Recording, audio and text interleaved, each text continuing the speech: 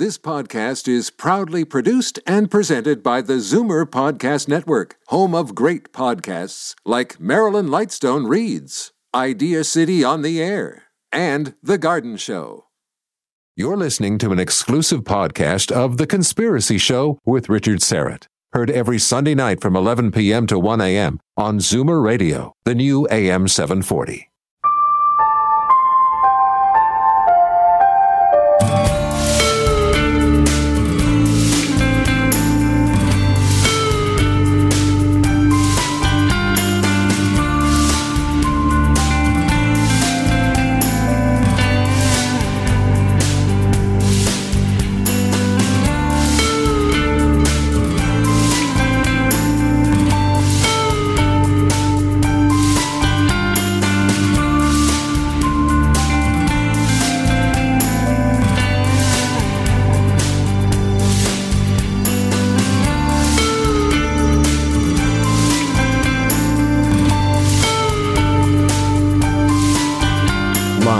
From Toronto, Canada, The Conspiracy Show with Richard Serrett from Zoomer Radio, AM 740.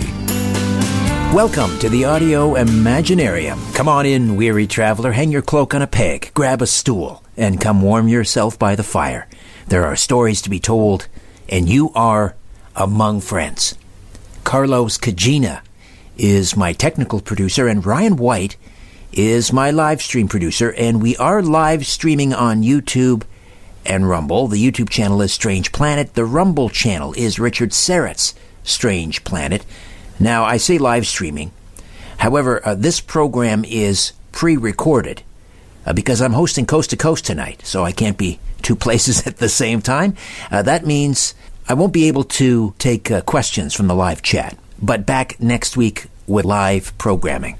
Coming up in the second hour, Victor Viggiani, Executive Director of Zealand Communications, will be here with a look back at 2021 and an incredibly eventful year for UFO ET disclosure.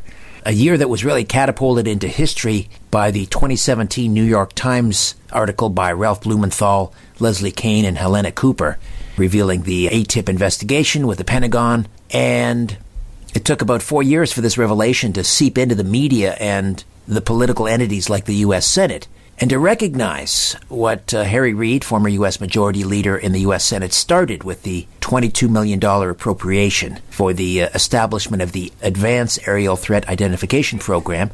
And of course, we also had the Senate Intelligence Committee voting to require U.S. intelligence agencies and the Defense Department to compile a detailed public analysis of all data collected on UAPs, including intrusions recorded and reported by Navy pilots in recent years. And then in June of last year, we had the preliminary assessment of UAP by the Office of the Director of National Intelligence, which was a big disappointment because it was only about 6 pages, but still a significant acknowledgement. And then in October, we had retired United States Air Force officer Robert Salas organizing an event at the National Press Club in Washington titled UAP and Nuclear Weapons Witness Testimonies, which highlighted a series of incidents where it's claimed that UFOs were seen too close to nuclear bases and in some cases shutting down weapons. So again, Victor Viggiani on a look back at 2021 and some of the pivotal moments in UFO ET disclosure. This hour, astrologer William Stickovers will discuss how planetary alignments affect finance, geopolitics, populist movements, and civil unrest in the coming year. William utilizes a broad scope of political, economic, psychological, spiritual, and metaphysical knowledge to systematically explore possibilities about the future and how they can emerge from the present by weaving current secular trends, geopolitical factors, and mundane astrological portents. He's a counseling astrologer since 1988, mostly in New York and now in San Francisco. He's well-versed in psychological, horary, electional, medieval, and Renaissance branches of astrology. He's certified in astrocartography, and he worked with Elfie Lavoie of the Astrological Institute of Research. He's lectured in the National Council for Geocosmic Research, the American Federation of Astrologers, the Astrological Society of Connecticut, the San Francisco Astrological Society, and in Germany, Romania, and Japan, in addition to being one of 5 astrologers recommended by Michael Luton's Financial Astrology page, William has been invited by Kepler College, We the People, and the Stars Online Astrology event and the Meta Center in New York City to participate on panel discussions on the 2016 U.S. presidential election, the political and economic future of the U.S. and the Mayan Fifth Age, respectively. William, welcome aboard. How are you? Happy New Year. Happy New Year to you. Really great to be on the show today. Likewise. Could we begin with just a really fundamental, basic crash course in astrology and planetary alignment?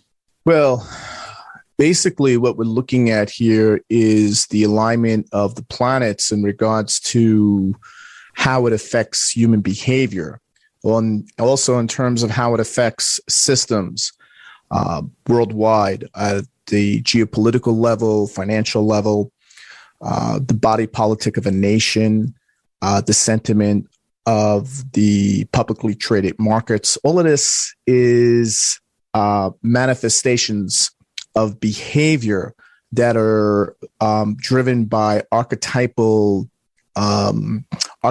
components that correlate with the movement of the planets.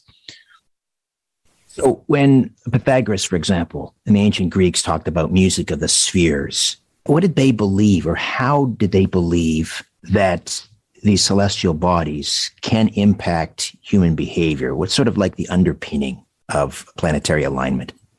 That what happens above reflects regards to what happens below here on Earth.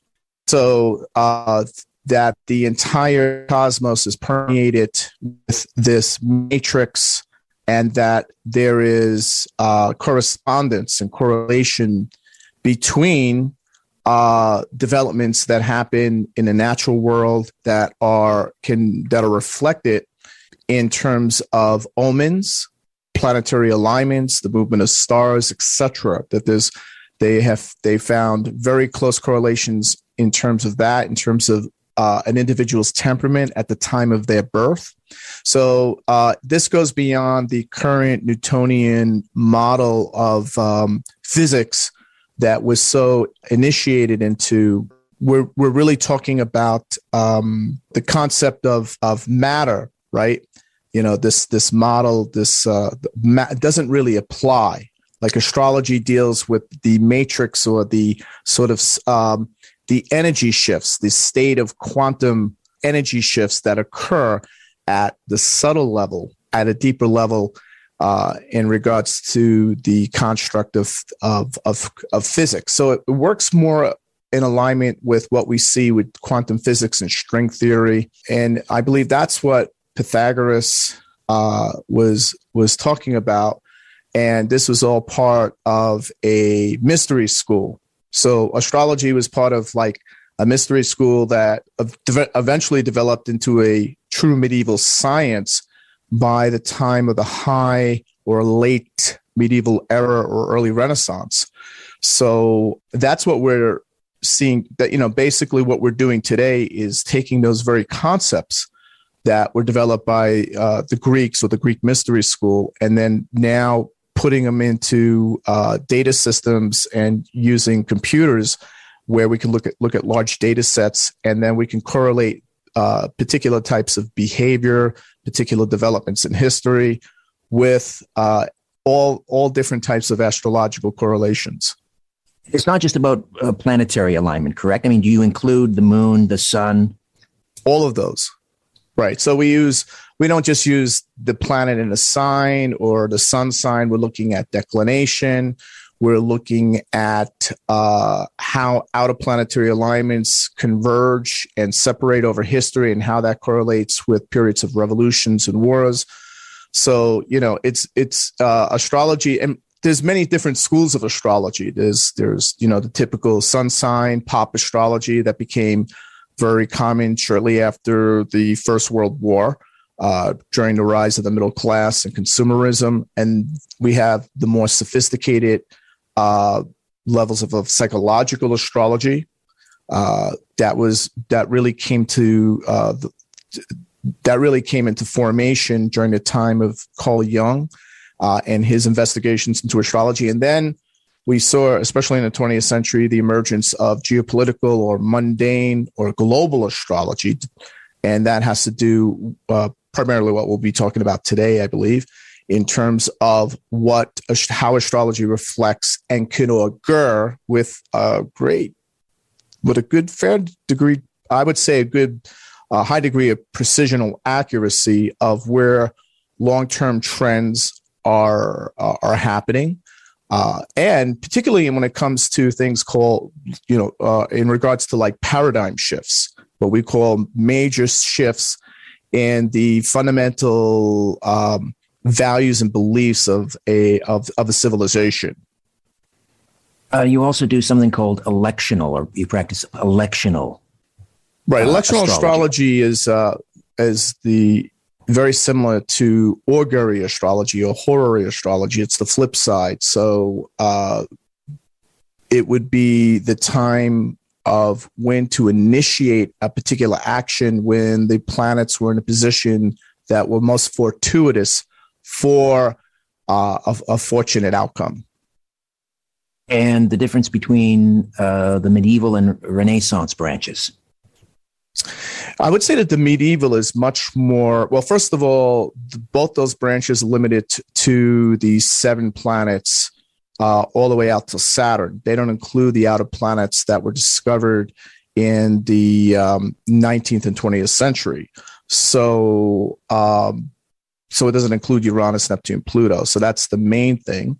The second thing is that that type of astrology, in terms of the axioms and postulates and is very faded, right? There's a very faded quality, the option of free choice. There's no upward social mobility based on education, based on because the structure of society back then was very, very limited. So, but however, that was during the time of the Renaissance in particular, and the time of the late, we could say sometime around during the 1400s into the early 1600s, where astrology hit its apex, and it was being utilized by nearly every king and prince and by the Euro elite during that period for decision making, for profit, to elect wars and invasions, etc. It's said that Nancy Reagan, for example, made many major decisions, I guess, in the West Wing, and helped advise President Ronald Reagan using astrology.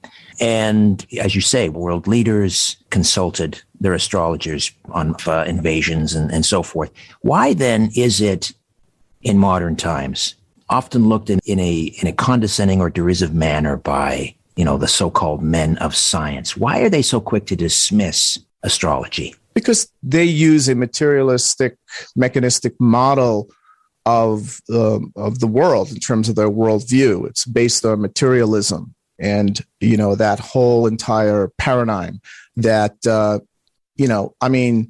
it's clear to me. Well, first of all, there's that element of it. The other element of it is that there's the giggle factor or the ridicule factor by the mainstream media. However, there's no real journalism on astrology going on anymore because, like I happen to know, I have many different people who work at the highest levels of their particular industry in the film industry, in Hollywood, in the financial industry, in Wall Street with hedge fund. I have a number of hedge fund clients, but I'm not the only one out there. I have a number of people that I work with who work in the lobbying sector of politics in Washington, campaign managers and operation chiefs right? So there's I would say that it's sort of like cryptocurrency. Everyone says, I don't believe in Bitcoin, but everybody's buying it. Everybody, right? It's like every other, right? So for as much as it's looked down upon, there's this massive interest that continues to grow. So I think there's two, I think there's the front end story that the media is projecting, that the academia is projecting. And then I think there's the real populist undertow that's happening where there is a massive resurgent interest in astrology, especially because of the computerization and development of artificial intelligence, the integration of artificial intelligence systems with the data sets, and using the astrological, all the different astrological systems, and seeing what works, what doesn't work, and giving us more consistent results and much finer, much better prediction accuracy. So, look, most astrologers I knew, the good ones at least out there, are beating the prediction markets about 80% of the time, right? If you can't make accurate predictions more than 70 or 80% of the time, you can't have a viable business model. Being right just over 50%, which most of the best money managers are out there at their very best, are only beat the market by 51 to 53%. In fact, 50% is a political landslide, right? But if astrologers are outperforming that far above 53%. So that's another thing. So the problem is there's no real journalism. What's really happening in the field? You see, and the other issue has to do with the fact that who are the biggest name astrologers? They're the ones that write the sun sign columns in Vanity Fair, for instance. They're not the heavyweights. They're not the ones that are working with people who are major forces in their respective fields. And that's kind of the pop astrology that emerged after the First World War, I guess, that you were referencing earlier. That's just very, very sort of superficial. That's what we see in the newspaper. Capricorn. Correct. You'll meet a stranger today. Yes, that's right. Absolutely. So that is the prediction, but the reality is very different. Most of the astrologers I know who are very the ones who are serious astrologers, I would call them, they're booked up, 6 months to 2 years in advance. Their fee structure rivals that of a top corporate attorney out there in terms of their hourly rates. Their accuracy. I can't vouch for everybody's accuracy. I mean, that tends to vary. So there's that side of it. The other problem, too, is that we have a split in astrology. The ones who get the most voice are not only just the sun sign astrologers, but the ones who I would say that basically pontificate and support the neoliberal complex that we see dominating so much in the mainstream media. So, no matter what Democrat, for instance, runs for office or, Labor Party, they will always be projected to win regardless. And so most news, and election doesn't happen, see the media or any journalists, roasting them, right? So that's the other issue. So generally what we're seeing, the contrarian astrologers are the ones who are working the most, but they get the least press. How do you work? I mean, it's not about just, poring over charts. Are you artificial intelligence, did you say? Yeah, so we use, first generation black box, artificially intelligent black box systems where that can look at over several thousand factors simultaneously in conjunction with planetary alignment. So 7,000 data sets, and then see how they correlate to particular aspects, declination, all these different ways of looking at how these planetary alignments correlate with what's happening in regards to a certain set of behavior, price movements, key historical developments, military actions, etc. It just seems overwhelmingly complex. How does one begin to learn all of this? How did you become an astrologer? Yeah, well, that's a long story, but I started back in the late 1980s and just, was a kid in college who was just really interested in finding a little bit more about what he should be doing or what I should be doing with my life and my career.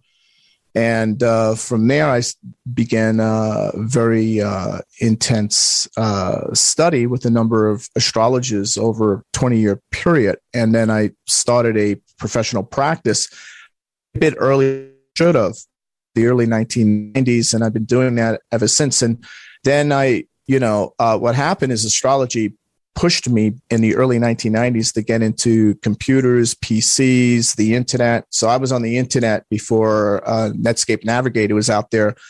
And my goal was to take the developments in computer science and especially what I was seeing with the internet, and to integrate that all into astrology, to to provide to get much more accuracy in terms of be able to.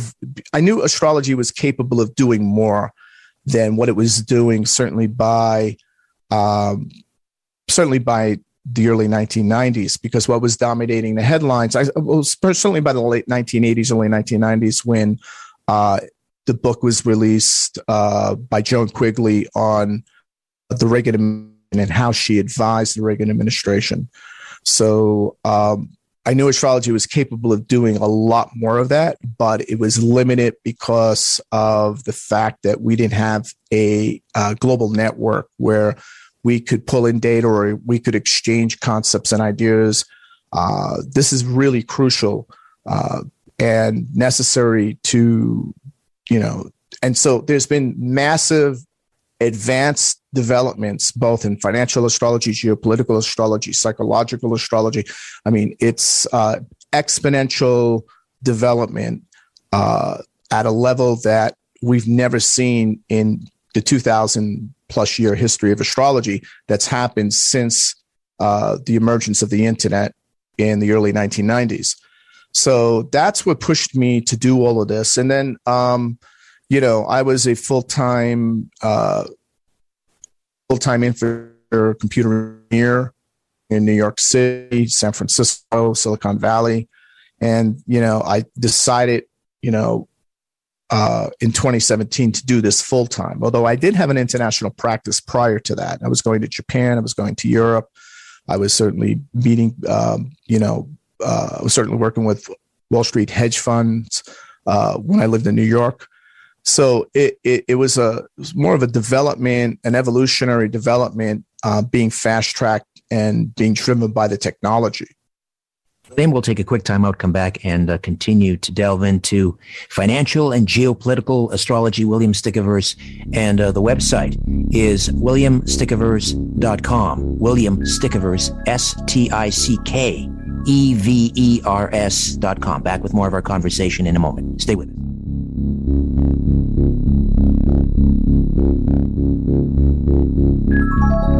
Shaking the world and seeing what falls. This is The Conspiracy Show with Richard Syrett from Zoomer Radio. We are back with William Stickaverse. Planetary alignment. When you wake up, what are you looking for? Just walk us through, let's say we're looking at geopolitical events. Let's start with geopolitics.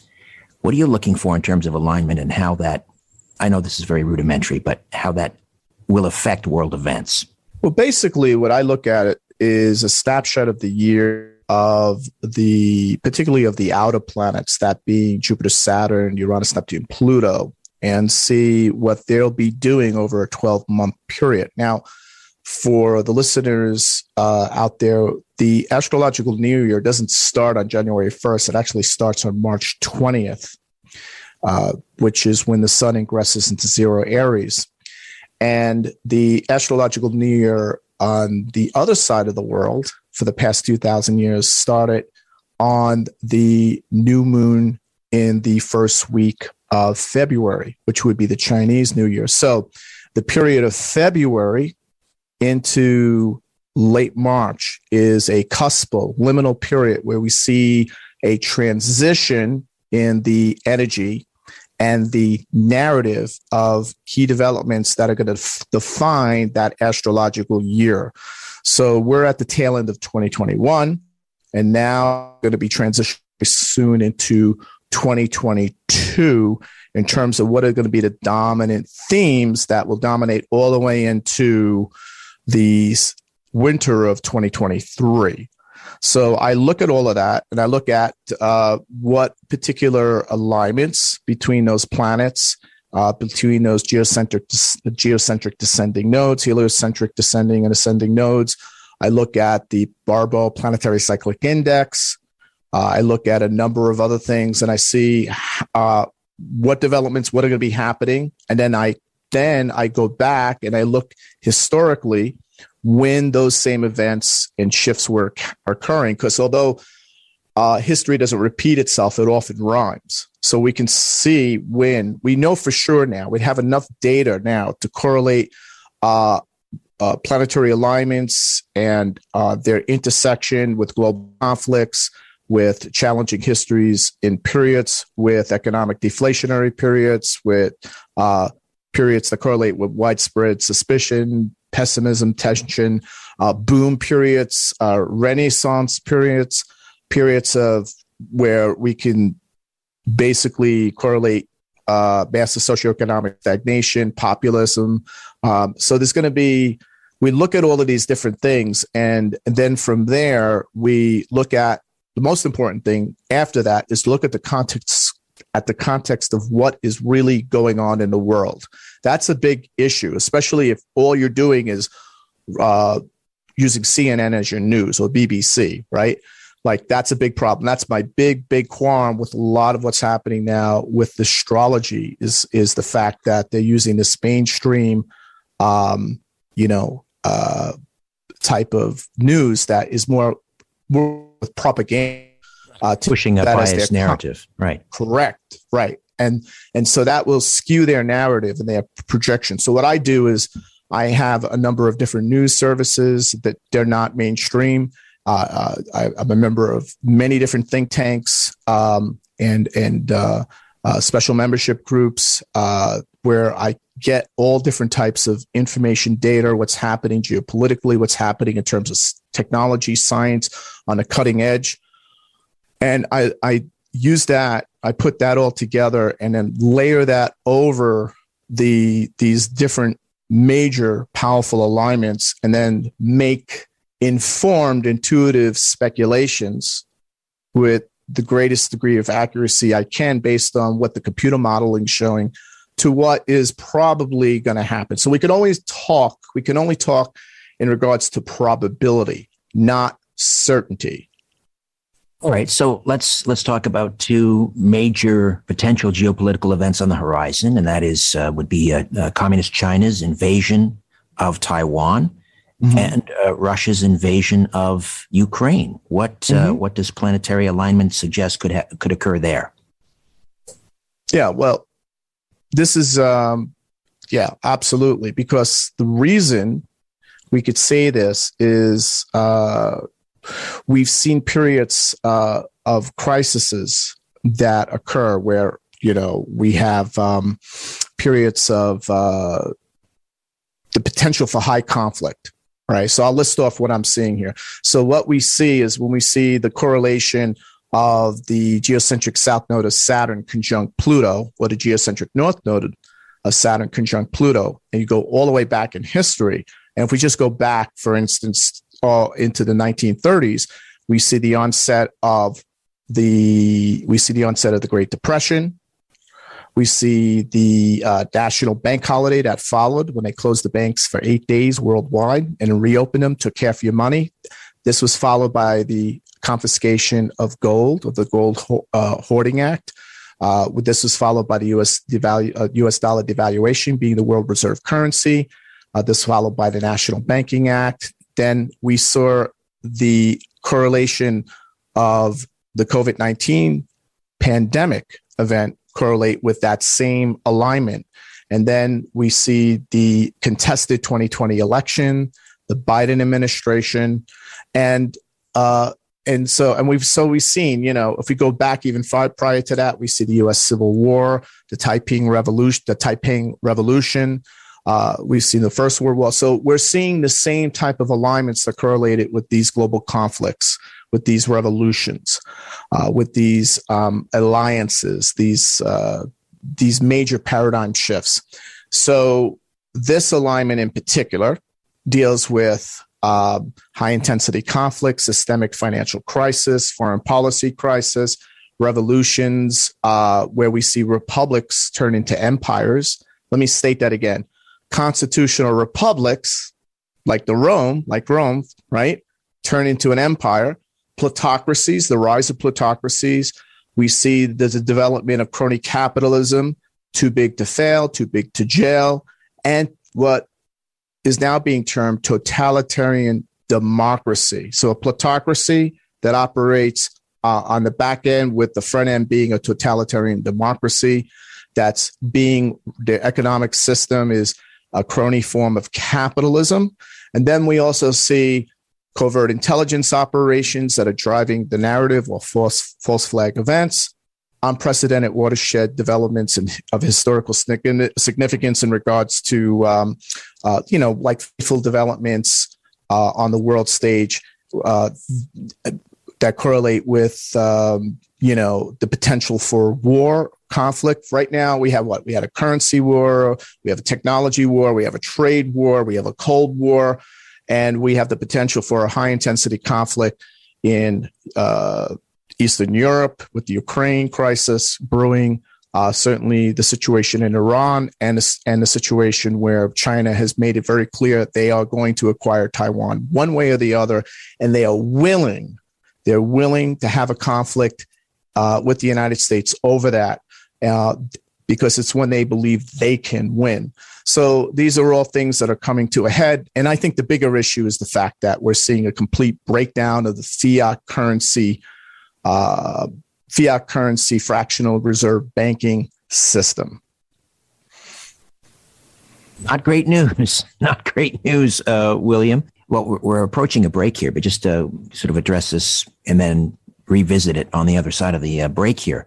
You mentioned constitutional democracies becoming authoritarian or tyrannical. We see what's happening in Australia right now, right, and New Zealand, up here in Canada, our own prime minister, demonizing the unvaccinated, asking rhetorically, should we tolerate them?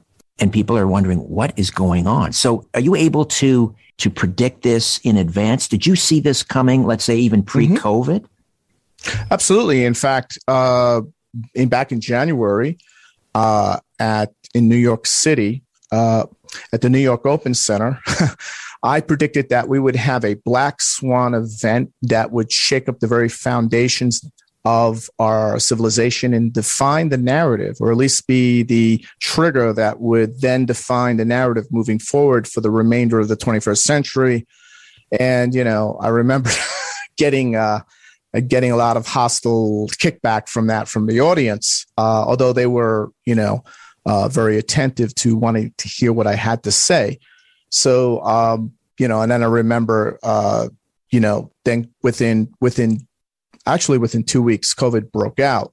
Now, I didn't know it was going to be a global pandemic. I didn't know. I just knew this was going to be big, and I knew it was going to be equivalent in scope, even greater in power and impact than 2008, 9/11, and 1929 combined, and that this would persist and continue all the way through 2028, 2029.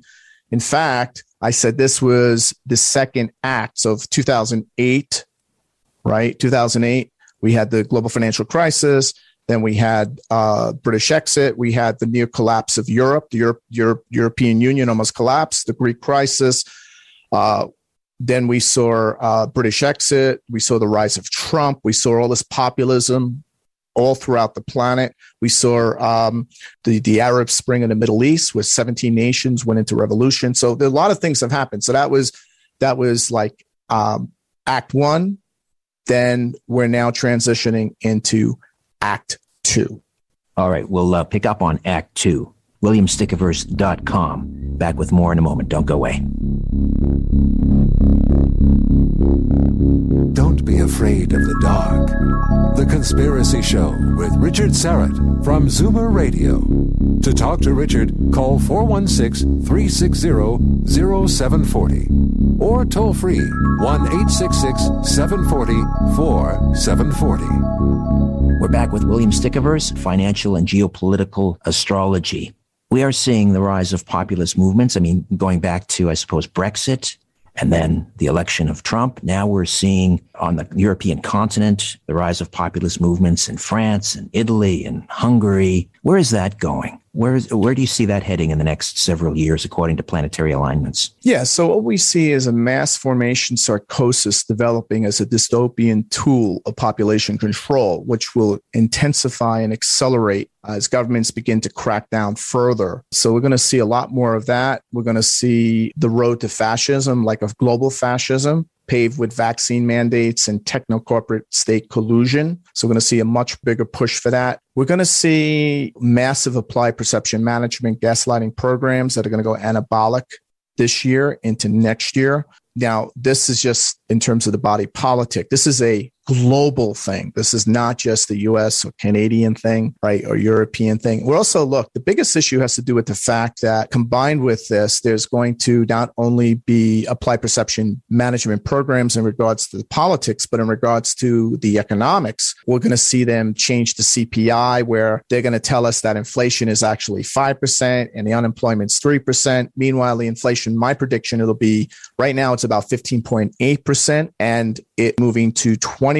It will go into hyperinflation in many, many countries outside of the United States. But we'll see Canada hitting 25% inflation, US 20%, and Europe probably around the same. And then you see countries like Turkey, Argentina. You're going to see all these emerging market countries go through hyperinflationary events because the US dollar is collapsing in purchasing power, and they're using all sorts of means to cover that up. We're going to see the Great Resignation, massive labor shortages. It's not just with unskilled workers, with skilled workers. We're going to see all of these global supply chain disruptions. The whole system of governance that has defined our world since 1945 up to 2020 is breaking down rapidly as a new world order, a new system of money, a new system of governance is emerging at the same time. The collapse of the old Bretton Woods monetary system and moving into what? Digital currency, central planning of the economy. Will I be able to decide if I want to buy a new car or a new dining room table, or will that all be determined based on my social credit score? Is that where we're headed? Yeah, well, that's where they want to head this. Obviously, Bitcoin is the greatest threat to Bitcoin is not only the greatest threat to Wall Street, but to governments. Bitcoin replaces government, it replaces the need for bankers, it replaces the need for lawyers. So Bitcoin is the catalyst, or I would say Bitcoin is equivalent to what LSD was for the countercultural revolution of the 1960s. That's the best way I could sort of phrase it. That's an excellent analogy. Thank you. And so I believe we're going to see that's going to be the most powerful disruptive force, especially when you see Paraguay and you see other nation states accept it as a currency as a legal currency, and a currency that they will also be mining and keeping it as part of their core reserve and swapping out US dollars. So they're moving away from the dollar system because they don't have a choice. So we're going to see that proliferate, and that's going to change. Now, the counter to that, that's the utopian shift. The dystopian is where the Chinese central bank, the Federal Reserve, come out with their Chinese yuan, which will be deployed on the date of the opening of the Winter Olympics. And later this year, most likely next year, the Federal Reserve will come out with their Fed coin. And that Fed coin will be a programmable form of money that will be connected to your social credit score and your financial credit score that will determine how you spend that money, when you spend it, where you can spend that. That will be unique based on your behavior to keep you in compliance and to move and shift your behavior. Because once they can control your money, they can control your behavior. Would that be, let's talk about America for a moment. Could this plan be interrupted or delayed by the result of the midterm election? A lot of people are talking about a red tsunami. You know, the Republicans could pick up something like 80 seats in the House, another maybe 4 or 5 in the Senate. How much could change as a result of the midterm elections? Yeah, so this is going to be a voter revolt. This is going to be equivalent to what happened in 2016. It's going to, and of course, the mainstream media, Don Lemon of the CNN team, they're going to play this thing down. But this wave is going to be happening not just in the Senate, where it's going to be 54, 55 senators, Republican. Like you said, we're going to see the House go red. We're going to see it happen at the municipal level, the governor level. It's going to happen right? We're going to see blue districts turn red for the first time in even states such as California. So this is going to be a massive voter revolt. So yes, will it be enough, however? That's the question, right? Will it be enough to thwart their, this dystopian plan for a global, one world global order? Now, I'm not so convinced. Pardon the interruption, William. We're going to take a timeout. We'll come back and we'll pick up on that thread. William Stickaverse, WilliamStickaverse.com, financial, geopolitical, astrology. Back with more in a moment. When in doubt, blame the government. You're listening to The Conspiracy Show with Richard Serrett from Zoomer Radio. When you look at the sky, ever wonder if someone's looking back? This is The Conspiracy Show with Richard Serrett from Zoomer Radio. To speak with Richard live, call 416-360-0740 or toll free at 1-866-740-4740. We are back with William Stickaverse. We're discussing financial and geopolitical astrology. WilliamStickaverse.com, STICKEVERS.com. So we were talking about the midterm elections in the United States. Red tsunami. You're saying that that could what? That could forestall the inevitable, or what else? What are the other possibilities?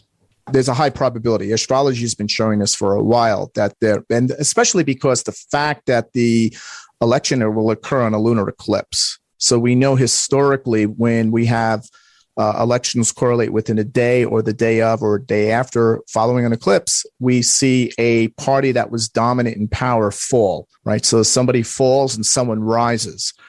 So there's going to be massive reversals in the power structure.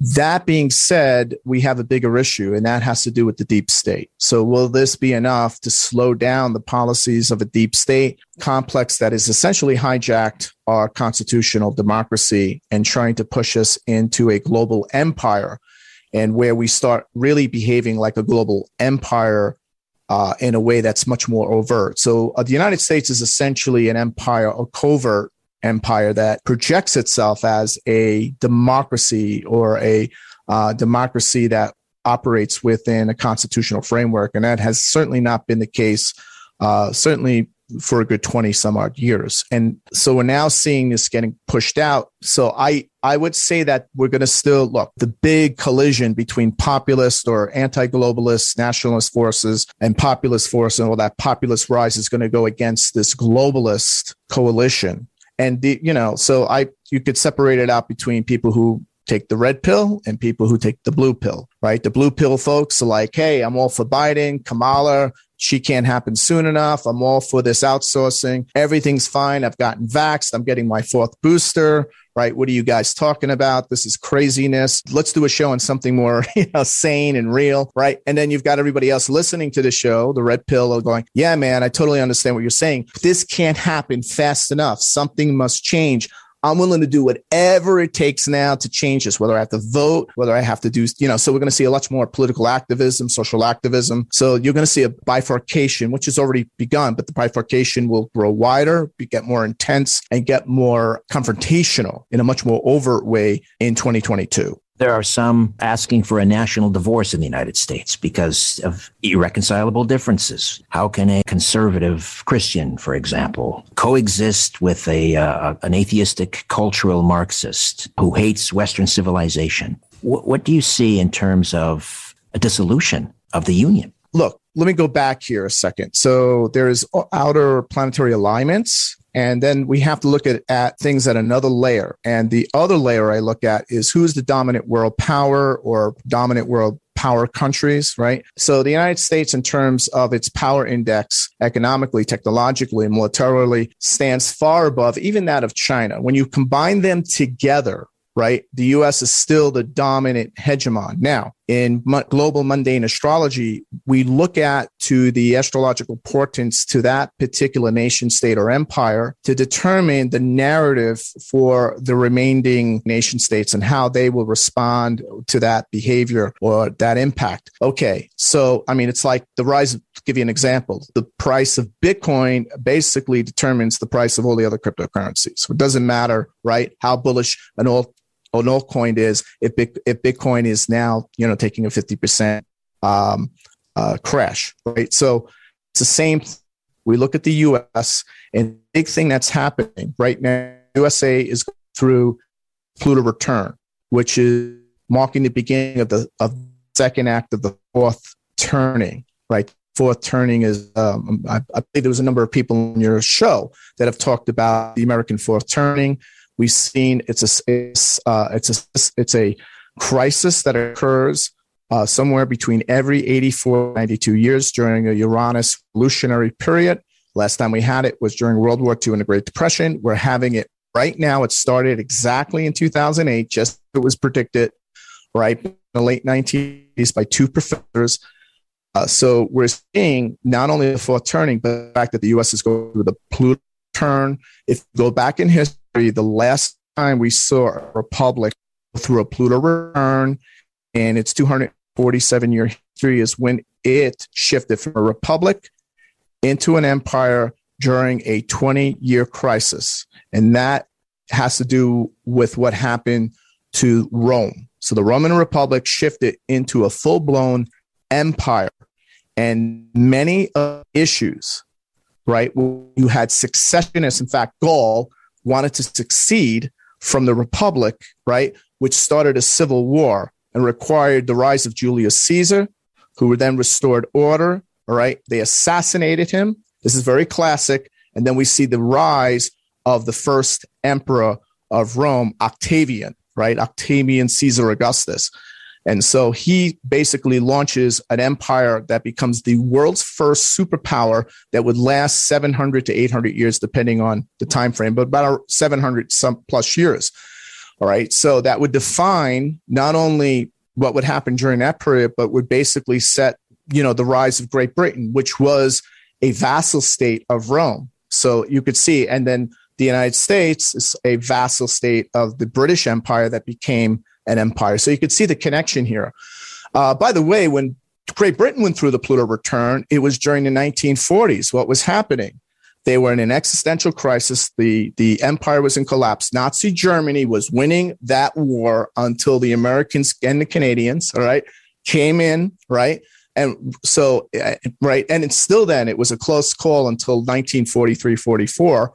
So the point is that they lost. They were the world reserve currency. They lost that, right? The empire began breaking up, right? India broke away and all these African and Asian, they started breaking away. So you could see that the United States is in this crisis. Either it will collapse or it will transform. The question is, what will it transform into? Very quickly, just a few minutes. What do you see in terms of populist uprisings in Europe? The globalist Macron is facing an election. He has a number of right-wing opponents. Le Pen and another gentleman whose name escapes me is just now emerging on that scene. We see massive protests that are not covered by the mainstream media in objection to these vaccine mandates in Vienna, in all across Italy, all across France, all across Look at the Netherlands. Kazakhstan, of course. What's happening in Kazakhstan is not going to stay in Kazakhstan. That's going to spread everywhere. And what's driving it? Inflation, high energy prices. In fact, what's happening in Kazakhstan is impacting the price of Bitcoin because it's the second largest mining facility in the world. The U.S. is number one. So that's, and it's the highest producer of uranium in the world. So what happens in Kazakhstan, that's being driven by inflation, out of control inflation, the collapse of their currency. What's happening in Turkey is going to be spreading into Europe. It's going to be crucial to what's happening in France because we have a high-risk scenario of a far-right candidate who could win the presidency and lead the next French government. So this is not a sure thing. Now, right now, I would give Macron still a 53% chance of winning, but his prospects of winning go from 53 to 50-50 between now and the first round of the French National Assembly elections in June. I have to have you back on, William, and do the full 2 hours. This is absolutely amazing information, so complex, and I know so very little about astrology. I'd like to learn more. William, how do we get in touch with you and seek your guidance and your counsel? Yeah, I mean, I'm available. I'm very approachable. You can reach me out on Facebook. You can go to my website, williamstickovers.com. I also have a global transformational astrology membership where I'm doing what you're doing here, doing forecast projections every week, right? I'm doing a forecast. These are like high intensity, heavy duty, deep dive projections. Financially, geopolitically, we go into nation states. I give many predictions on election outcomes. I have an 87%, this is on record, accuracy on those things. And, I also have a crypto astrology group because I've been doing Bitcoin since 2010, right? So I was in the tech world. So I started that last year, and that group is growing, and I help people with their investment strategies. I have two different groups. They can check me out there. They can go to my website, williamstickovers.com, and check them out, along with going to my blog where I post quite a bit of predictions as well. I hope to speak with you again in the not too distant future on this program. William, great to meet you. Thank you so much for this. Great to meet you. Thank you for having me. Next, the year that was in UFO disclosure with Victor Viggiani. Stay with us.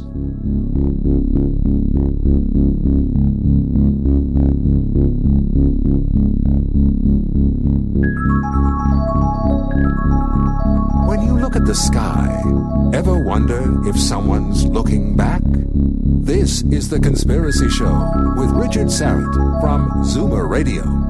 To speak with Richard live, call 416-360-0740 or toll free at 1-866-740-4740.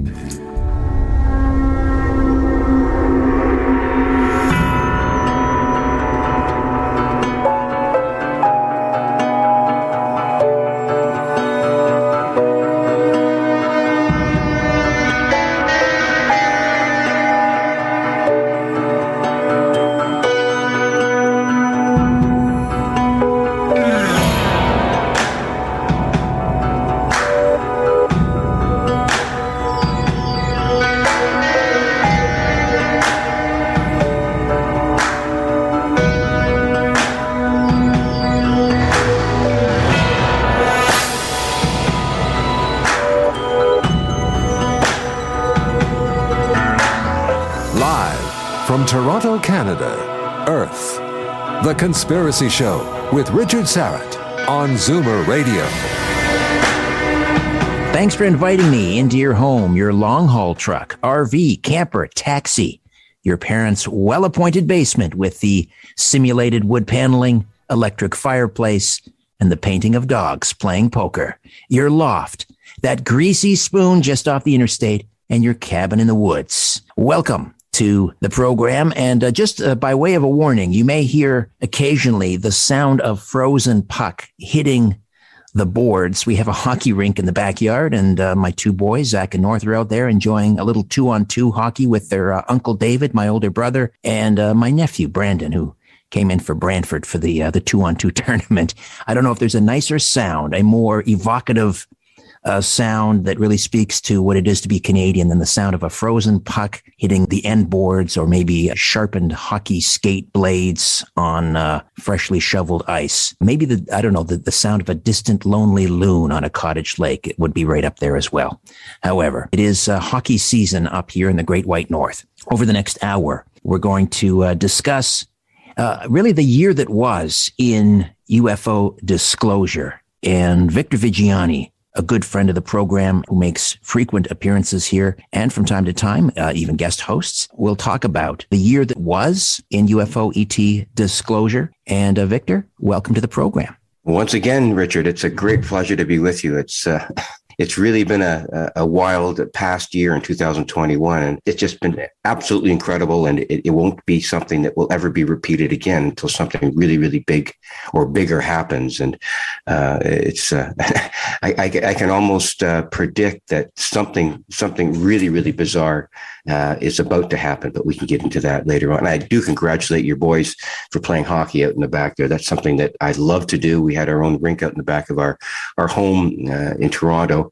So I know exactly the feeling you're talking about by, the sharpening of the blades and the pucks and the no, it didn't go in, or yes, it did go in. That's all part of being Canadian. You're right. It is indeed. I just hope they don't lose any teeth. There you go. Yes. So before we get rolling, tell people how they can follow you, your blog, Zealand Communications. Hey, really, it's just a simple matter of Googling Zealand Communications, and the URL is a pretty simple one once you get there. And once you arrive at the platform at Zealand Communications, it's a series of editorials, press releases, announcements, media alerts about the current state of the UFO situation or UAP situation. And recently I've posted several articles and media releases regarding the things that have happened just recently and even the ones in the past. So I invite people to go to Zealand Communications and have a look at all the stuff there. We've had an incredible number of reads on it, well over 280,000 over the last, I'd say about 8 months. So people are really plugging into it and finding out what's going on.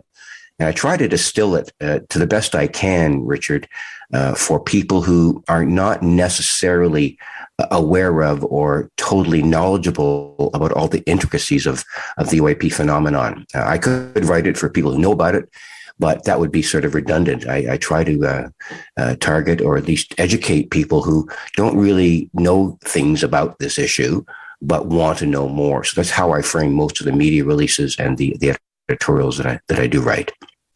So in order to understand what happened in 2021 vis-a-vis UFO ET disclosure, we have to go back to 2017, which is December of 2017, and the New York Times article, which has sort of quickly established itself almost as a legendary date in history, like a high watermark for right up there with perhaps, Roswell and the Phoenix Lights. And now people go to December 17th, I believe it was, 2017 in the New York Times. So take us back and tell us about that article.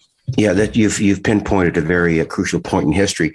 On some of the interviews that I've done, Richard, I use a biblical reference with respect to the year 2017 and what New York Times did with Blumenthal, Leslie Kean, and Helena Cooper. The year 2017 for me is a cutoff point, like in the Bible, the Old Testament and the New Testament. Everything that happened before 2017 essentially was non-evidential or really not that provocative. So I do call that the Old Testament of ufology, so to speak. But then all of a sudden, 2017 hit, and the New Testament of ufology began to be written. And that was the key point. That article by Blumenthal, Kean, and Cooper really set the stage for a total and complete unraveling of what the government was willing to not admit necessarily, it's not the right word really, but to concede that they knew about. Okay. And after a series of interventions by the U.S. Navy, all of that began to unfold.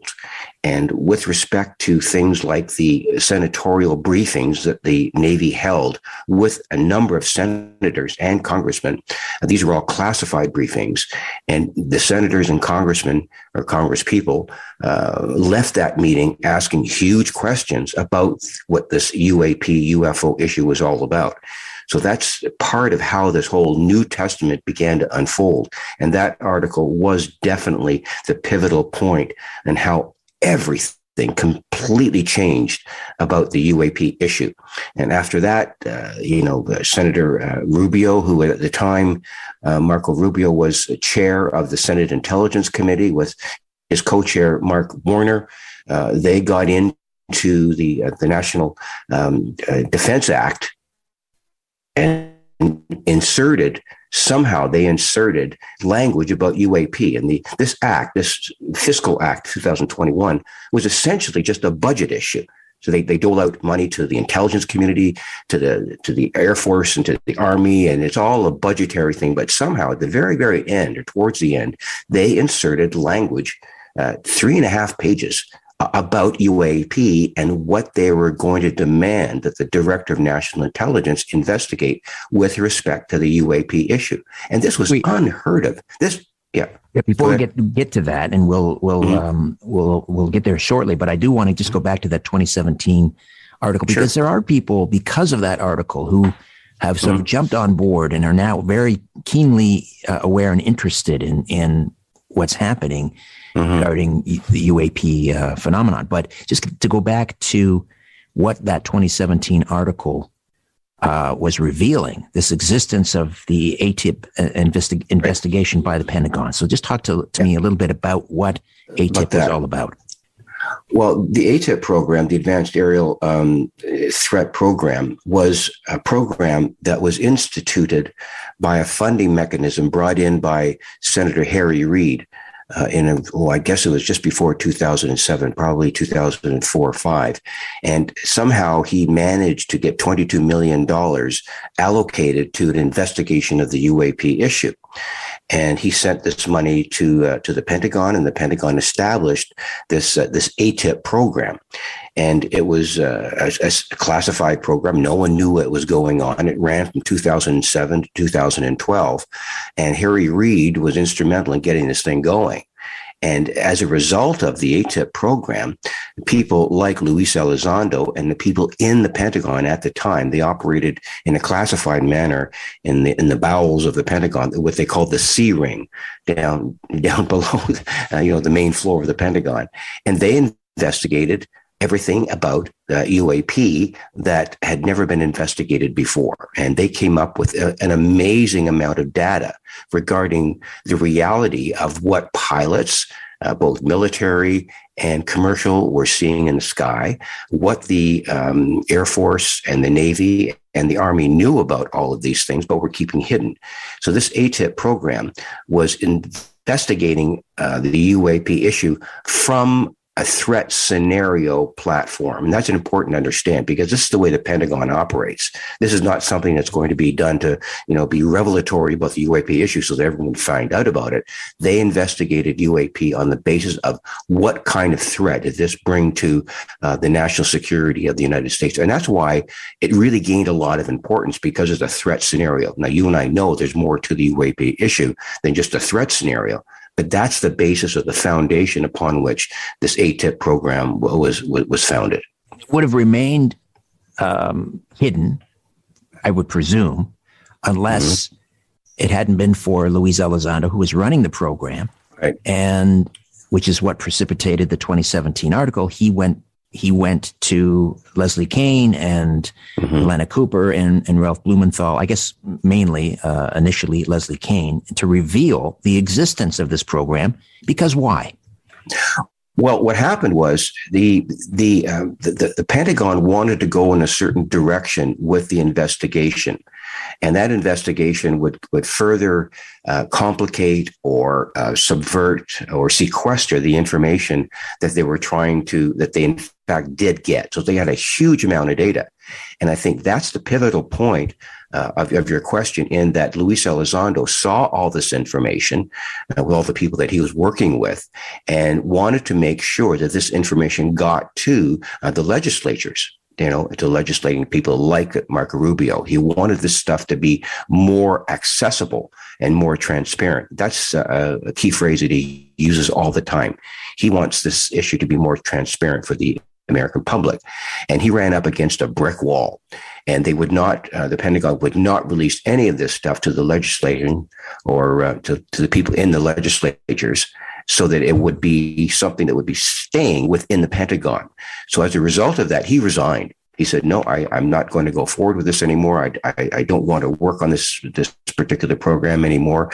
So he resigned from it and became sort of an outlier on this kind of thing. So he was someone who stood up for the kinds of things that people need to know about and become transparent, and the Pentagon was just not willing to do it. As a result of that, the Pentagon did do a lot. An individual, a spokesperson for the Pentagon, Susan Goff, put out some information questioning Elizondo's participation in the whole program, whereby he was the executive director and the chief security officer for the 8-tip program. And she published things that, contradicted all of that. In fact, Luis Elizondo had no part in the 8-tip program at all. And that was a basic lie that the Pentagon put out. But and as a result of erase his history, I guess, the way that Area 51 tried to do with Bob Lazar. That's a very good example. It's a very good parallel. Definitely, Richard. So as a result of him coming forward, the article coming out in December of 2017, I think a lot of us thought at that point things would really take off. And then there were a couple of follow-up articles, I think maybe a commentary in the New York Times, maybe a week or two after that. Mm-hmm. There was the release of the gun camera video from 2004, which has become known as the Tic Tac UFO incident. This was a fighter group attached to the USS Nimitz, I believe. That's right. Off the coast of San Diego. Mm-hmm. They caught on radar and on their gun video these Tic Tac shaped craft that were just doing incredible speeds, and you hear the voices of the pilots aboard these fighter planes, just absolutely blown away by what these craft are doing. Mm-hmm. And then, so how did we get from that to the Senate Intelligence Committee you referenced earlier with Marco Rubio, demanding that the U.S. intelligence agency and the Defense Department start compiling this detailed public analysis of all the data that they're collecting on UFOs or UAPs? Well, I think the floodgates open, as I mentioned a little bit earlier, before we went back to the article in 2017. What happened was the Senate Intelligence Committee, and for what reasons we don't know. And at the time that the Senate Intelligence Committee was operating, Marco Rubio, a Republican, was the chair of that committee. And this is a very, very powerful and influential committee. And at the time, Mark Warner was the co-chair. And when they developed the actual Senate budgetary allocation for the year 2021, which gives money to all of the agencies, intelligence and military throughout the United States, as I said earlier, they injected language demanding that the Director of National Intelligence, Avril Haines at the time, begin an investigation about the UAP issue. And if you read the actual legislation, it's quite lengthy, and with all kinds of specific things that they wanted the Director of National Intelligence to do with respect to UAP. Develop, databases, what are pilots saying? What kind of threat does it pose to the United States national security? Where are these things flying? What kinds of effects that it's having on radar? A whole litany of things that this act prescribed for the Director of National Intelligence. Now, it's important to understand that this is not something that's a suggestion. It was a demand, a requirement. Director of National Intelligence do this within this particular act. And this act gets all formulated. It gets all kind of set up. It's, 100 and some odd pages. And then it goes onto the desk of the President of the United States to be signed, which in fact it was. So that's how it got into place that the Director of National Intelligence began this investigation. And as a result, the committee demanded from the Director of National Intelligence that they report back within, I think it was 180 days. And that's when this June 25th report by the Director of National Intelligence came out, which was purported to be and hoped to be a bombshell. It wasn't quite the bombshell that we expected, but it was an admission that since 2004, all of the things, the litany of things you just talked about earlier, with the Tic Tac videos and all the other sightings that went along with that from 2004 up to the present time, be characterized within this particular report from the Director of National Intelligence. And they laid it all out, and they said there was something like 144 incidents, and there's only 2 or 3 that were completely unexplained, and that we still had questions about what these UAP were. But in that particular report, they stated that this stuff was in fact real. And then they went on to say, well, it could be, foreign intelligence, foreign military, weather anomalies. And they really didn't allude to the fact that might be of off-world origin. So they crept a little bit closer. But they did acknowledge and say they're not ours, right? Well, that's the key thing. Yeah, that was what the pilots were saying. A lot of the pilots have gone public, and on 60 Minutes, I think that same year, that 2 of the pilots said exactly that these things are not ours. So that report, in a sense, was a bombshell. But then again, it did not satisfy the UAP research community in saying, well, a lot happened before 2004. What about Roswell? What about the Phoenix Lights? What about the plains of St. Augustine and all of the other, military sightings around the world? So the report was rather myopic in its approach, because it really didn't consider a lot of the global sighting reports that had come in by droves.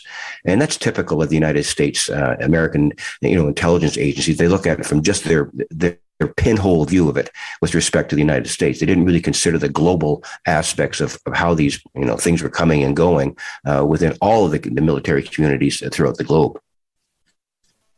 Are you convinced, though, the pilots, say that they are not ours, and ours, I mean, U.S. defense, black projects, I suppose we'd call them. But they wouldn't necessarily know. Should we take not only their word on face value, but even top officials at the Pentagon, when they say they're not ours, should we necessarily believe them? Well, I wouldn't take the word of the intelligence community that they are or they are not ours. Whatever the intelligence community and the military community within the United States of America says has to be taken with a very large bag of salt. It really it's in their interest not to say anything about this issue with respect to it being off-world origin. It's in their interest not to say that, and I can understand that. There are lots of reasons why they are not prepared to talk about it, and I can understand it. I really have no real qualms with them doing it that way. But when you look at listen to some of the testimony, both tape recorded testimony with them on air, on television, on 60 Minutes, and even within their own videos, you can hear them talking about it, as you mentioned. There's no question that these pilots, they're pretty experienced people. They've seen things that you and I couldn't even ever dream of in the sky with respect to their own technology, with respect to foreign technology. They've pretty much seen it all. There's not a whole lot that could surprise them. But when you take a look at David Fravor, one of the main pilots who did actually see these things, and it literally flew, feet by his wingtips. Okay, when he went, whoa, look at that. Now he was completely blown away by it. He stated that this thing was at 50 feet above the ocean, in the Pacific Ocean. And then within less than a second, it went to 85,000 feet. Now, if you're a pilot who's seen it all, sees that, I would put that down to firsthand testimony that this stuff would convince him that this is not something of a technology that he knew of as a pilot, and that ostensibly could never be anything that would be originating here on the Earth. That would be his impression. So I would take the pilot's word that this stuff is not ours. It doesn't originate from here. So there's a real fine line between what the Pentagon says and what the pilots say. The pilots were the firsthand witnesses, and they saw some incredible things. Victor, we'll take a time out, come back, and discuss UFO Disclosure 2021, the year that was, back with more of our conversation right after these. The owners of the system are asleep. Now we can play The Conspiracy Show with Richard Serrett from Zoomer Radio. Take a look around. What do you really see? This is where you can tell all about it. The Conspiracy Show with Richard Syrett on Zoomer Radio. Canadian UFO ET disclosure advocate, UFO researcher Victor Viggiani is with us from Zealand Communications, and we're talking about the year in disclosure, 2021. Why do you suppose Senator Mark Rubio and the other gentleman, Warren, why they were so insistent on inserting such strong language into this this piece of legislation that came out of the Senate Intelligence Committee? Right. It's a great question. I think we have to go back to Senator Mark Warner, the co-chair at the time of the Senate Intelligence Committee. He was just after he got out of one of the briefings from the Navy intelligence people. He said, there's a lot of questions that we have.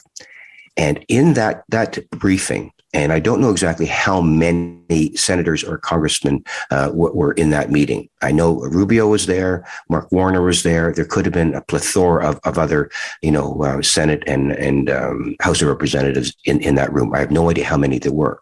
But the fact of the matter is that was a classified briefing. And from what I understand, people came out of that meeting shaking their head, and they were, obviously, under some sort of oath or some sort of restrictions regarding or telling about anything that they heard from the Navy at the time. And the Navy told them things that these legislatures people have never heard before.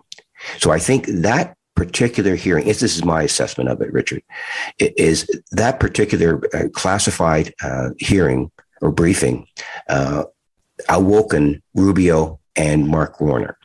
And as soon as they found out that this kind of information was out there, they took a step, Rubio as the chair of the committee at the time and Warner, they decided to try to find out more about this. And what better way could they do it than to inject a demand or a requirement in the national budget for the 2021 fiscal year. So in order for them to transfer all of this money to all of these agencies, they also put in a requirement for the Director of National Intelligence to investigate UAP. What better way could they do it than in a piece of legislation, rather than coming out and, doing a separate piece of legislation, doing something on their own as a committee? They felt that for whatever reasons, it would be best to insert this language within a committee piece of legislation, have it go forward to the president, have it signed by the president, which is done every year. This National Intelligence Act is done every year. It's a budgetary thing that has to happen. So when the president puts his imprimatur on it, when he signs it, it has to go forward and it has to be quote unquote obeyed. So what better way could they find out what this UAP situation was all about, but to demand that the Director of National Intelligence investigate the UAP stuff? And they knew they had as much information that they needed to actually go forward with it. So it wasn't just something, tell us something that you don't know. We already know what this stuff is, but we want more data on it. We want the Director of National Intelligence to give us every piece of data that you had, not be selective about it, but every piece of data that you had. So they had a perfect conduit. This act was, written in stone. So that's my estimation as to how it originated from the Navy briefing. And they came out of that saying, we need to be more transparent about that. And then the rest of the story comes out that, after the election, Mark Warner became the chair of the committee and Rubio became the co-chair. And then things just went on from there. And we can talk about that in a few minutes too, if you want. Sure. Well, bring us up to speed. I mean, that was in June. We had the June of 2021. We had the release of this preliminary assessment of unidentified aerial phenomena. And as you say, that was a big disappointment. It only went back to 2004 in terms of UAP reports.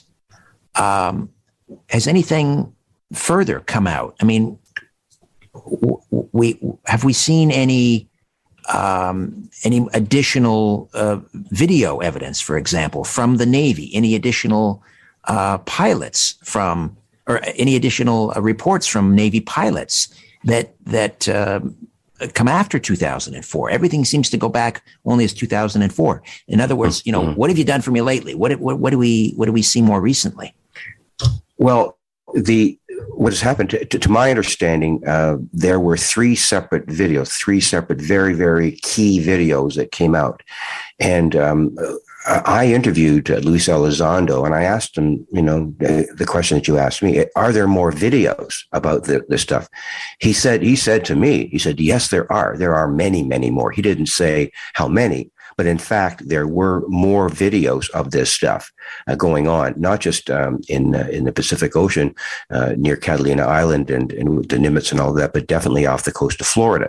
So there were, in fact, other things. Now, from that information, we can kind of surmise that the United States Navy had a whole lot of stuff in its back pocket about this information, and as a result of that, several things happened. The first thing that happened was that I could put a bookmark on, which was sort of additional to all of the videos, was a press conference that was held by Robert Salas in Washington, D.C., and that was on October 19th.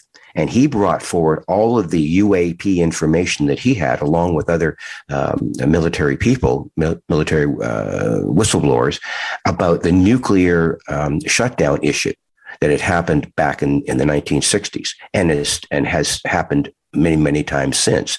So he brought forward this information. And this was another kind of bombshell that came out.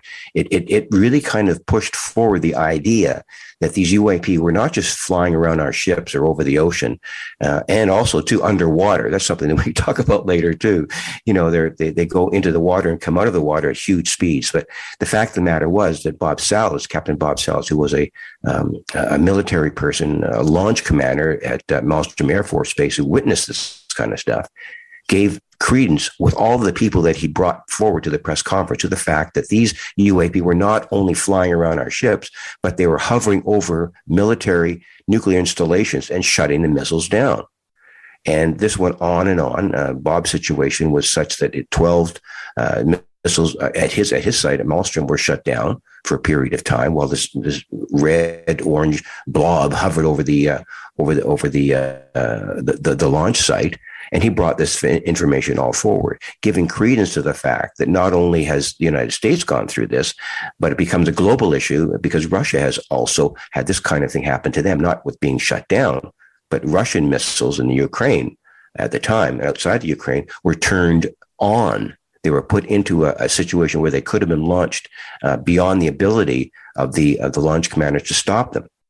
So all this information really kind of compounds the fact that not only were, Navy pilots seeing this, but the fact that these UAP, for whatever reasons, are either sending a message or doing something to the nuclear assets of the United States. And that is a big national security issue. So all of these things, it's like bread and butter sandwich with, ham and cheese, and you just keep on adding all of your fillings to the sandwich, and it kept on building.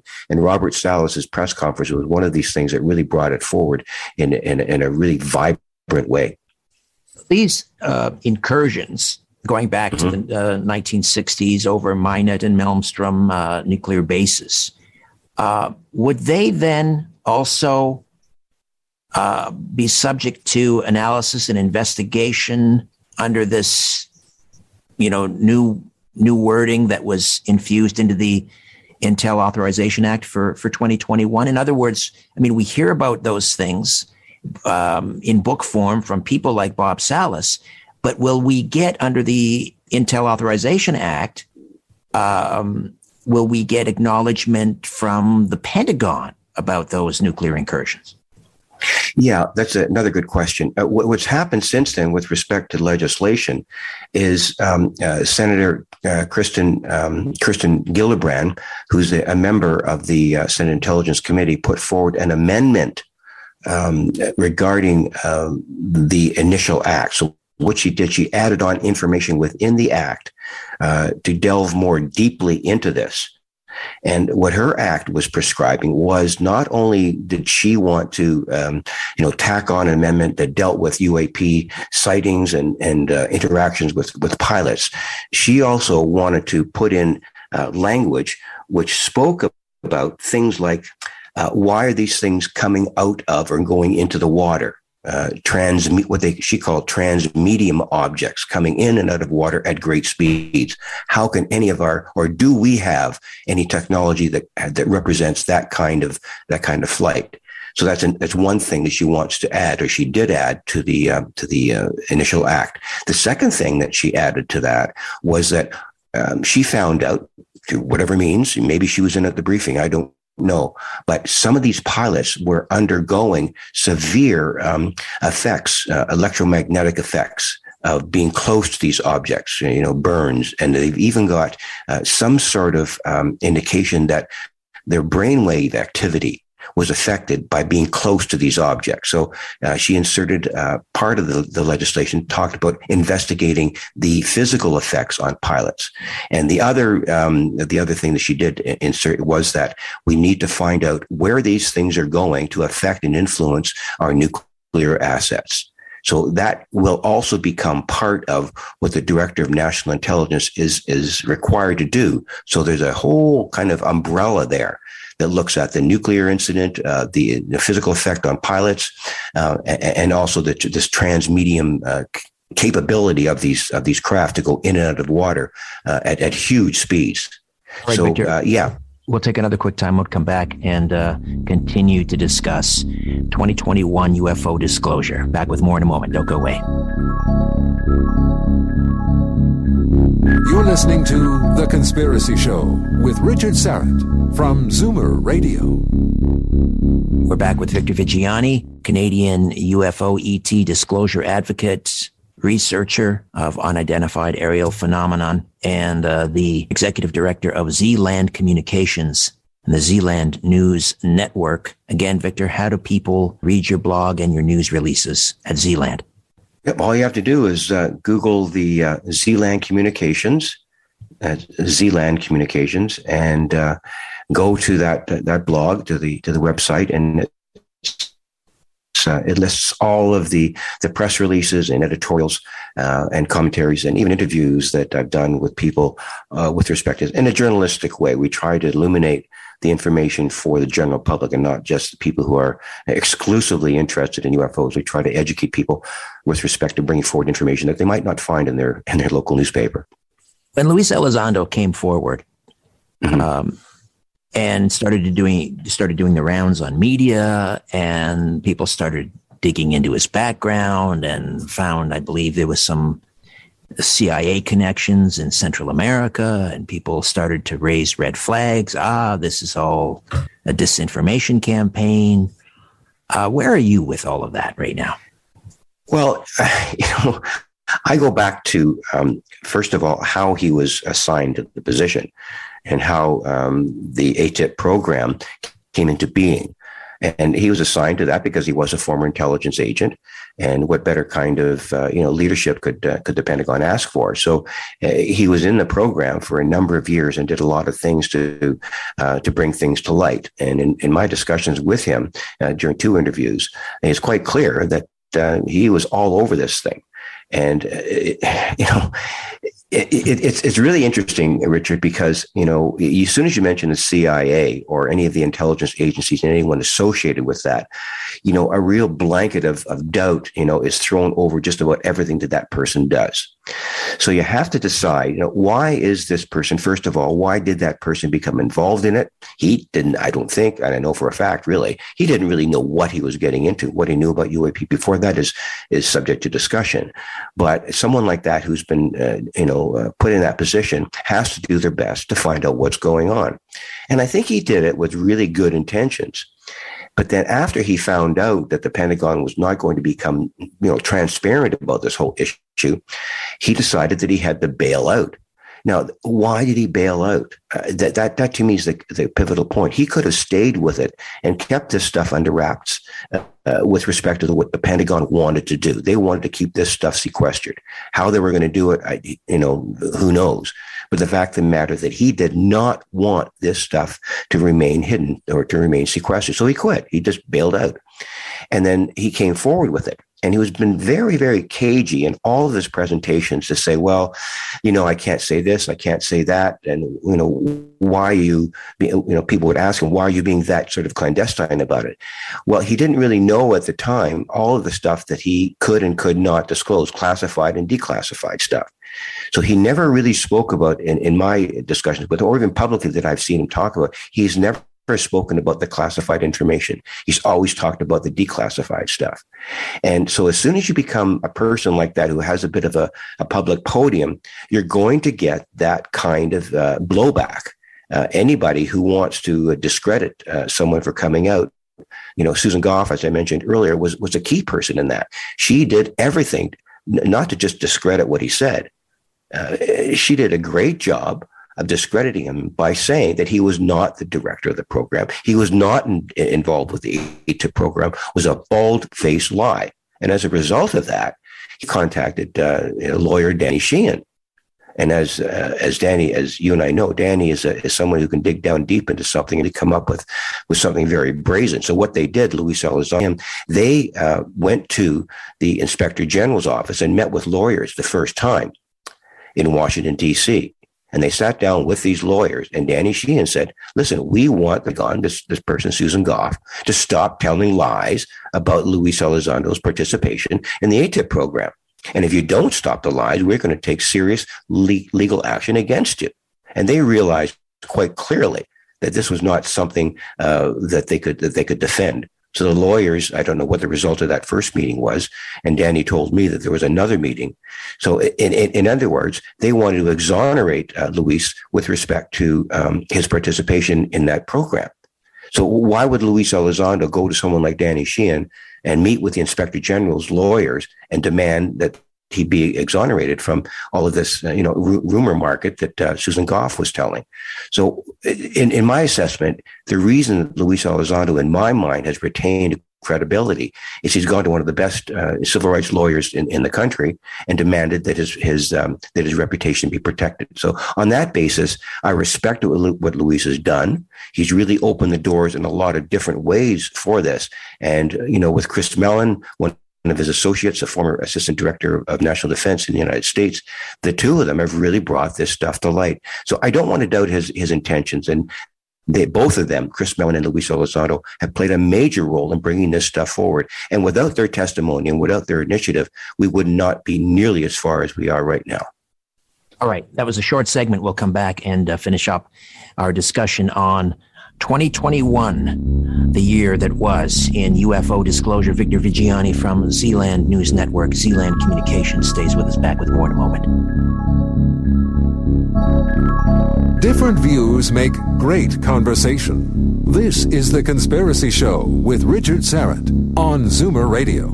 To speak with Richard live, call 416-360-0740 or toll free at 1-866-740-4740. We're back with Victor Viggiani.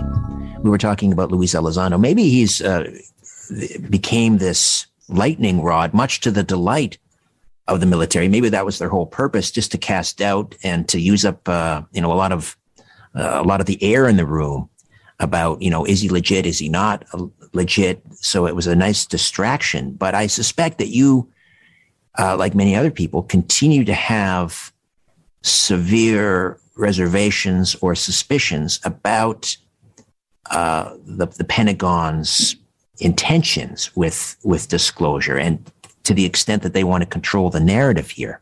So, are they using Luis Elizondo may be entirely credible, but is he being used and manipulated, I guess, like the rest of us?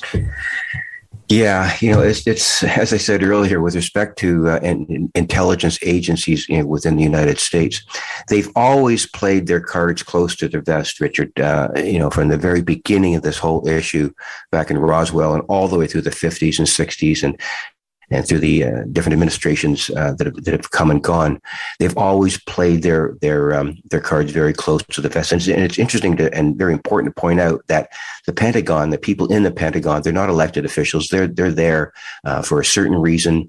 They're lifers. They're people who, they may, have a position for X number of years, and then they either retire or whatever, but they pass on all of the need to sequester, all of the need to keep this stuff secret onto people who succeed them. So that's the way they operate. That's just a given. They're not like elected officials who want to shine lights on things to a certain degree. So that's the reason for the secrecy, and that's why it's been in place for so very, very long. But all of a sudden, coming forward in 2017 with the New York Times article, they got caught with their pants down. Okay, they realized, oh my goodness, the jig is up. We've been decloaked, and people are trying to find out more and more about it, and they actually know more and more about it. And so what strategies could we put in place to kind of let the air out of the balloon a little bit? So let's let Luis Elizondo do his thing. Let Chris Mellon do his thing. Let the To the Stars Academy do their things with respect to disclosure, and sort of let the air out of the balloon and let it sit where it is. And all the while, not really understanding or having people understand that there's a certain legitimacy to all this information. So they played their cards in the same ways they did before. They just didn't make any public commentary about it. They didn't do anything spectacular. They didn't hold any kind of news conferences to say, well, yes, the To the Stars Academy and all the people involved in all of that, the whole Putoffs and all the other people who have information, yes, they're all right. They didn't do that. So they kept on playing the scenario in exactly the same way, hoping that the strategic plans that they had in place, pre-2017 could play into this whole scenario right now. And they say, well, okay, now we've got legislators involved. Now we've got the Director of National Intelligence involved. So let's just let them play this thing out so that however this information will come out, we can dampen it down by not saying anything. And that's the whole strategy of the Pentagon. They're not saying anything. Or when they do say something, it's so effusive and so untransparent that no one in the media is going to take it seriously. And that's why we're in a position right now, Richard, where the mainstream media is not really picking up on this. The NBCs, ABCs, BBC, globally, everywhere, they're not really picking up on this because the Pentagon is not saying anything specific. So they're using that strategic kind of open silence, if I could use, two kind of discrepant words. They're being silent, but they're also letting a little bit air out of the balloon, which makes, in my mind, that this thing could come to a point where the only thing that's going to stop the Pentagon from doing this is the Gillibrand Amendment eventually moving forward, and second of all, for open public hearings. That's the only way that this information is going to be slidden under the strategic plan of the Pentagon and come to light in the public realm. And once you're talking about congressional hearings here. Exactly. Yes. Open congressional hearings, just like we're going through right now with, that's gone on in the past with Watergate and even in the Trump era and all the investigations we're doing, something similar to that. And do you think that could happen this year in 2022? I've had a conversation with Stephen Bassett about this, actually two conversations. And he's of the opinion that this could happen as early as March of this year. And for a couple of reasons. First of all, because of the compelling evidence that is really, going to be literally blown out of the water. Call pilots forward, call people, subpoena people from the Pentagon. All the Rubios of the world and the Mark Warner, bring them forward to testify. They want to get this done as early as they can before any of the elections happen later on in the year. And also, too, with the investigations that are going forward with respect to the committees are investigating the January 6th event. So they want to get this stuff out into the public realm in prime time so that this kind of information can come forward. And the National Intelligence Committee is filled with very, very good people, both legislators and also military people who can come forward and push this issue forward in a way that will literally expose the silence of the Pentagon. So that's why I says it. So this you mentioned Stephen Bassett, and he was, I guess, one of the chief architects of the Citizens hearing right in Washington, which was when? Was that 2014? 2013. 2013. So here we are now, 9 years later.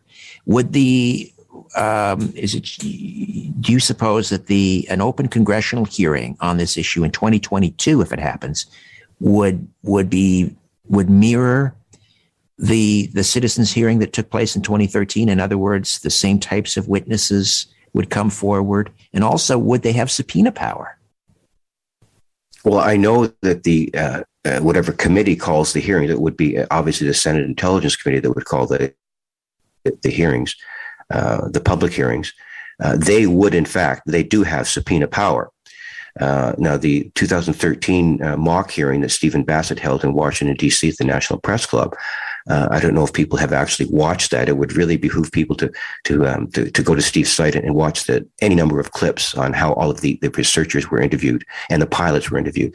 I would sense, in answer to your question, that it would be very similar to that, with even more specific witnesses. I'm talking about pilots who've actually seen these things, the David Fravors of the world, and other pilots that went through this stuff, radar operators, people from the FAA, people deep inside of the naval intelligence. And that's something that I think is really going to become important, because I have, and many people have believed for a number of years, as far back as 1969, that the first director of the CIA, Admiral Roscoe Hillenkotter, who called for open public hearings back in the late 60s, he wanted open hearings. He knew what was going on behind the scenes.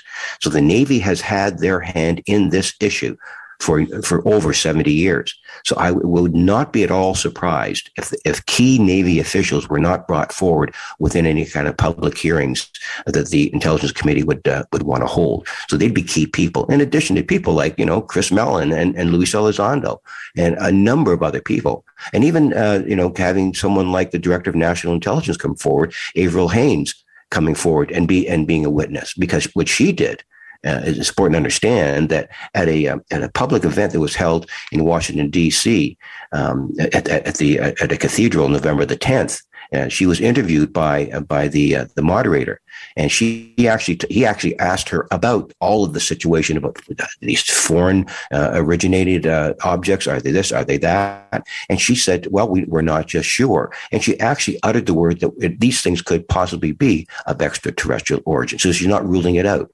So when has a director of national intelligence in the United States ever uttered the word extraterrestrial? So getting someone like that at a hearing, I think that the TV networks, ABC, NBC, and CBS would literally drool at the mouth, and having somebody like that come forward and actually given sworn testimony to the fact that these things may be of off-world origin. And that's where this is all going. 2022, we could be inching incrementally towards the President of the United States perhaps one day acknowledging formally the UAP reality. Victor, thank you so much. Happy New Year, and we'll talk again soon. It's been a pleasure, Richard, and thanks a lot for the opportunity. Victor Viggiani, Zealand News Network, Zealand Communications. All right, that's it for me. We'll have another brand new program coming to you next week. In the meantime, don't be afraid. There's nothing concealed that won't be revealed, and nothing hidden that won't be made known. What you hear in the dark, speak in the light. What I say in a whisper, proclaim from the housetops. Move over, Aphrodite. I'm coming home. Good night.